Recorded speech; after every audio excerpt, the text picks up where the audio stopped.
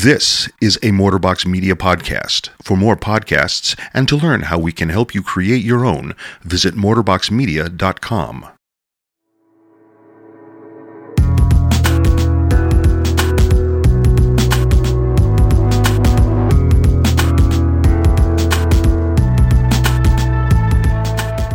Hey, welcome to the Madison Story Slam podcast. It's the podcast where we bring you some true great stories from some truly great people.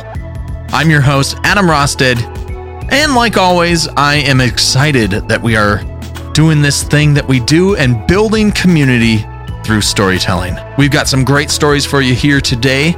Henry He's going to be sharing about his Uncle A and what made him such a great guy and what helped shape Henry into the man he is today.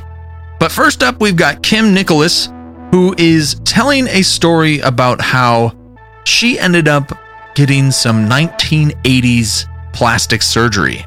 That's as much as I'll say about that. Before we get to stories, let me tell you about some stuff we've got going on. Our next Story Slam event, our next live event, and there's only 2 left in the season, April and May. But our next one is Saturday, April 20th at the Wilmar Center here in Madison, Wisconsin. The theme is secondhand. And we chose this theme because we realized that a lot of people have stories that aren't necessarily their stories, but they're great stories nonetheless. So come tell a story that might not be yours on this great night at the Wilmar Center. And if you can't come to the live show, you can always tune in live on Facebook the night of the show on our Facebook page. That's really all the info I've got for you. So without further ado, here's Kim. Well, I'm only about half as nervous as I was when I got here, because only half of you are here. My name's Kim. You're all very attractive, especially the judges. No. So picture 1981, which was a long time ago for me. I was 15 years old. Let's see, Lady Diana was about to get married to Prince Charles. That went well. The DeLorean came out. That went well. What else? The Poles were fighting for their freedom, right? And Ronnie Reagan was voted in as president. You know, he was an actor. I mean, like, who in the hell would vote a celebrity into office? I don't know. So anyhow, the story is titled, I thought about this a lot, it's either going to be How I Broke My Jaw at the Circus or Bad Things Happen to Crabby Teenagers. I don't know. Which one do you want to hear? So, like I said, it was 1981. It was a Saturday morning. The birds were singing. You know how it is when you're 15, right? And the sun was shining, and I thought, I'm going to the mall to see the circus. Okay, I lived in a small town of 8,000. This was a big deal. So I get ready in the morning. I've got my purple eyeshadow on, my Olivia Newton-John hair. Oh, by the way, speaking of Olivia Newton-John, synchronicity. At the same time she was singing Let's Get Physical. Right? Anybody want to sing that for me? Thank you. That's really nice. I was getting physical with concrete. And in Brookline, Massachusetts, evil clowns were sighted. This is an actual headline, which I love. The next newspaper that came out and said no clowns were ever found. I found them at the circus. So I get ready, and my mother used to say, I love my mother. I didn't like her so much then, but I love her now. She said, don't ever leave the house with holy underwear, because you might get into an accident. Well, guess what? I thought, holy underwear, like, what's going to happen to me? What could possibly happen? I'm invincible. I'm 15. I'm in great shape. I'm going to get on my 10-speed, go over to the mall. So I'm over at the mall, and I'm looking around the tents, and I'm just on my 10-speed, and this guy comes out. His name is Delbert. He's got really greasy hair. He's very creepy. He's older than me. And he grabs my handlebars, and he says, hey, I'm Delbert. I'm like really uncomfortable. I'm like, oh, hi. He goes, I've been to clown school. Okay, so this is a true story. I'm serious. I'm like, that's great, Delbert. So finally he goes away, and this yellow VW bug rolls up. Now this is the great part. Tonight, I went over to Ground Zero to get a cup of coffee, as I heard that you can't get a seat here unless you're really early.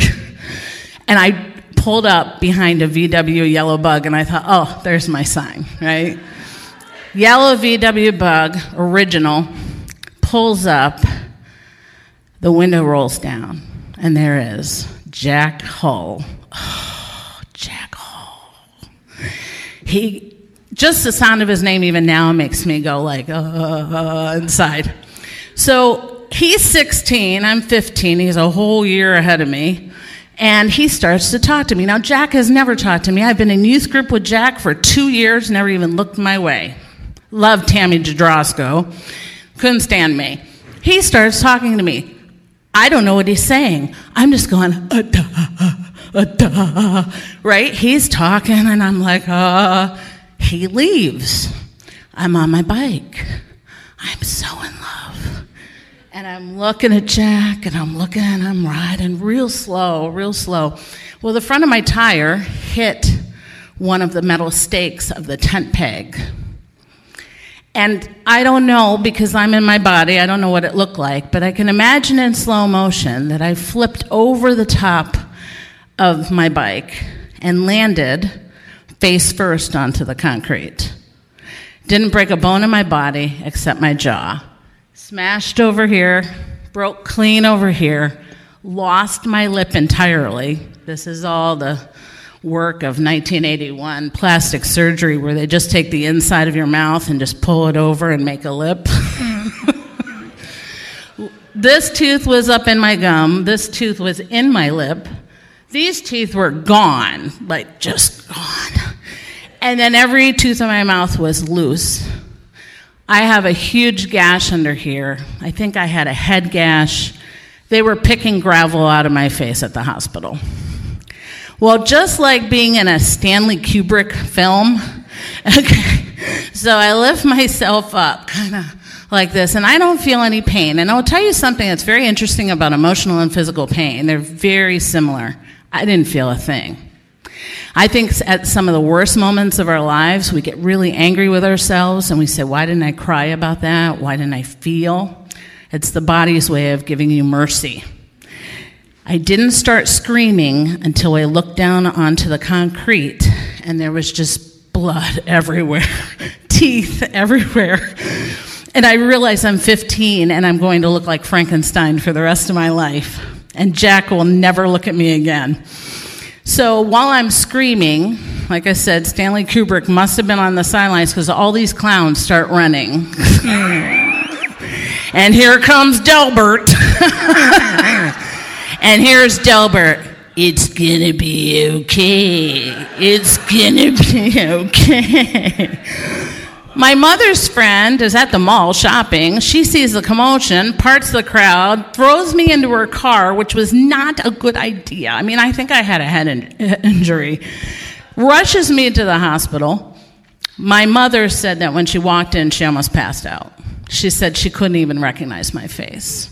It was that bad. Frankenstein was on Broadway, by the way, in 1981. I could have played that part. So I get rushed to the dental surgeon. They wire my mouth shut. My face looks like a hamburger piece. I mean, it was bad. And they send me home. Not great health care. They didn't even keep me at the hospital. They just kind of sewed me up, tried to put in a new lip. And I had the brilliance at 15 to tell my mother to cover all the mirrors. Like, I couldn't face. And I'm really glad I did. I think that would have been a scar that would have never gone away. There's a quote that says, yes, I wrote it on my hand. I knew I'd get nervous up here. To live is to suffer. To survive is to find the meaning in the suffering. But to find the meaning in the suffering is freedom. Why did I have to go through that? I wrote a poem once that says, at 11, you realize crying cannot save you. That bad things happen, that tears are shed, and there is no comfort except what we find within ourselves. I would go on to have more pain. I just had 2 surgeries, major ones last year. I have a 13-inch scar on this hip and a 14-inch scar on this hip. But guess what? I can wear these boots. I found my meaning. It's in shoes. So I had double hip replacement and a remodeling done. So with every scar, I try to find meaning to this day. And I have great memories of Jack. Thank you. All I can say, Kim, is ouch. Sounds like it hurt. Thank you so much for sharing that story with us. You know, I often get asked by fans and regular attendees of our events, how can I be a bigger part of what we're doing here at Madison Story Slam? Well, to play a bigger part in the podcast, what you can do is leave us a rating and a review, and subscribe if you haven't on iTunes or Apple Podcasts app. And if you want to play a bigger part financially in what we do, you can go to patreon.com/Madison StorySlam, where you can become a monthly patron of the show and help us grow that way. And now telling his first story, here's Henry He. It's my first time here. I was here listening to a lot of stories, but it's the first time telling one. About 2 summers ago, on a Saturday morning, I was on a regular phone call with my parents who live halfway across the globe, 12 hours time difference, and we were talking about like how you're getting on, how do I eat, how's my work, when you're going to get your PhD, where's your girlfriend, and when you're going to give me a grandchildren. You know, typical Asian parent stuff. So at the end of the telephone call, my dad says, before you hang up, I need to let you know something. I said, whoa, it sounds serious. What's up? And he told me Uncle A died. I paused for a moment, and I said, oh, okay. Then I hang up the phone. I wasn't sad. I wasn't surprised. I wasn't anything. Because Uncle A is a family friend who I haven't seen in about 15 years. And but then I started to reminisce a little bit about what is going on and who he was and who he was to me. And I realized, like, all of my childhood story cannot be separated from Uncle A. So this is a little bit of story about some memory I had with my childhood. So I don't know about you guys, but somehow my most vivid memory about my childhood is always painful. Not that I had a horrible childhood, I have a happy childhood. It's just that I think those kind of stick a little bit longer. So first thing I remember about my Uncle A was he was very, he liked to fiddle with stuff. He always had a little bit of puzzle on the desk. He always tried to fix things around the house. And he has very thick glasses. And then it's a very kind of a nice portrait that's imprinted in my head about him. And this story is kind of about that. So the first story about him is it was my first memory of a beach trip. I was about 3-year-old. It's the first time I've ever seen the beach. It was a long ride, and we got to the beach. It was my family, Uncle A's family, the whole gang. It's the first time, some people already heard the story, by the way. I was on the beach, I was a 3-year-old, mind me, and first time I look out into the ocean, okay, and I was just overwhelmed, you know.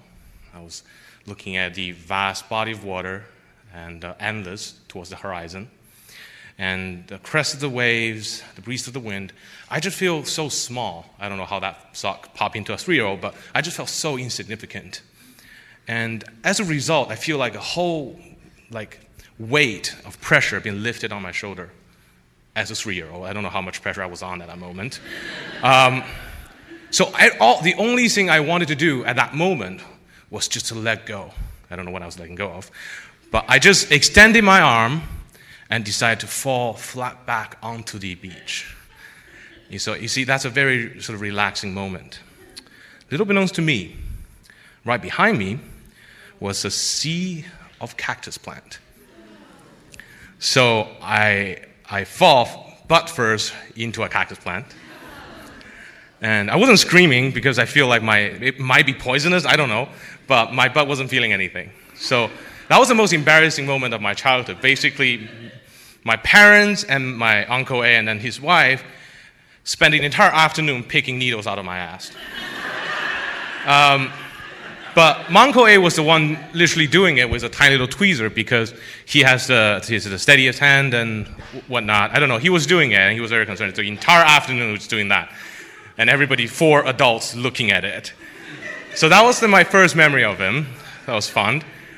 My second memory of him, or the second aspect I remember of Uncle A, is he was very wise. And he was a scholarly figure that he always read.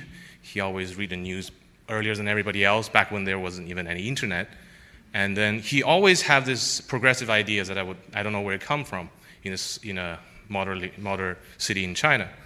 So I remember one day my dad learned how to do authentic Armenian barbecue from real Armenians who live in Siberia. And my dad was a big fan of it, and it was quickly become very popular in the household. So we always host this Armenian barbecue at my dad's company, always in the parking lot. It was a kind of a whole party thing. So if you have never tried Armenian barbecue before, it's a very heavily pork-based kind of a dish. I remember one Sunday afternoon we were having this barbecue with every single employee in my dad's company. My dad and Uncle A was grilling on the grill, and Uncle A has a very rebellious son. At that time, it's just about hating puberty. So he's at his full righteous kind of moments where he thinks he knows everything, and whatever he thinks is right. And one of the employees at a company is actually a Muslim. So he was waiting for the first round of barbecue where the pork was cooked so that it's empty so he can cook some other type of meat where he can actually eat. So he was smoking a cigarette by the parking lot waiting for his turn. Uncle A's son was very pissed at that. He thinks, why can't you enjoy other people's work, just like the rest of us did? So he grabbed a plate full of pork and walked straight up to him and said this. He said, would it kill you if you tried pork? Yes, it was a dead silent. The entire parking lot went from party to not in about 3 seconds. And my Uncle A has never raised his voice against anyone. He's a very, very quiet person. He doesn't even listen to music in most of the time when he's studying. He walked up to his son and shouted the loudest word he can say. He said, Nobody should be disrespected because they're different. Uncle A's son was not allowed to participate any more Armenian barbecue until he agreed to apologize.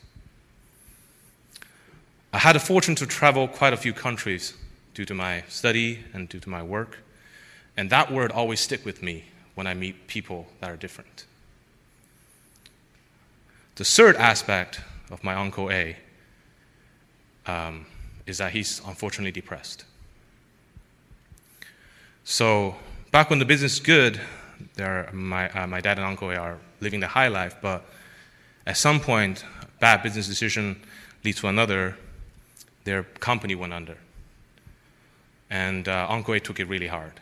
He was immediately diagnosed with clinically depressed. He was taking antidepressant, and his health took a nosedive.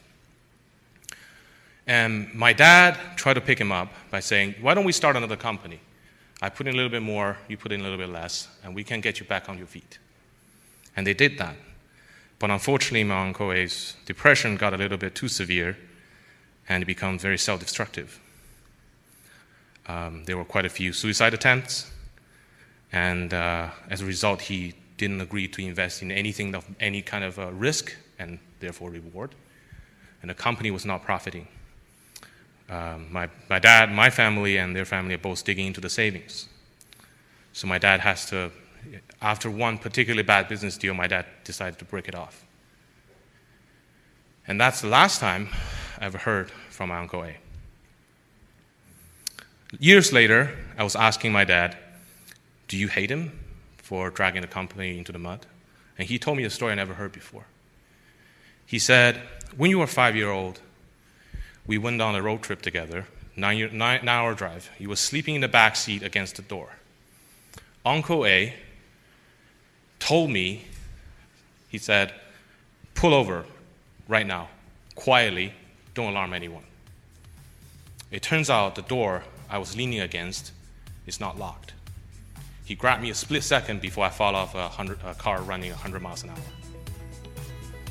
That's the emotional and physical scar I remember about Uncle A. And my dad never resented him because he literally saved his son. And maybe why. Thank you. Hey, thank you so much, Henry, for sharing that story about your Uncle A. I really liked it. I love what he said, that nobody should be disrespected because they are different. That's an important message to share in today's world, so thank you. And another thank you to Kim, and a big thank you to every person who has ever shared a story on our stage, on the podcast, and on our videos. Speaking of videos, if you want to see these storytellers telling their stories, you can head over to our YouTube channel. Just search for Madison Story Slam, or click the video links here in the show notes of this episode, and you'll be taken to there. All right. Once again, our next Story Slam event is Saturday, April 20th at the Wilmar Center in Madison, Wisconsin. We would love to have you come tell a story based on the theme secondhand. And again, we chose that because sometimes you've got great stories that aren't yours, or maybe you've got a great story that is yours that has to do with secondhand. So come check that out, or check out the live stream. The live stream starts at 7 p.m. Saturday, April 20th, and all that jazz. Thanks for tuning in, and as always, I love ya.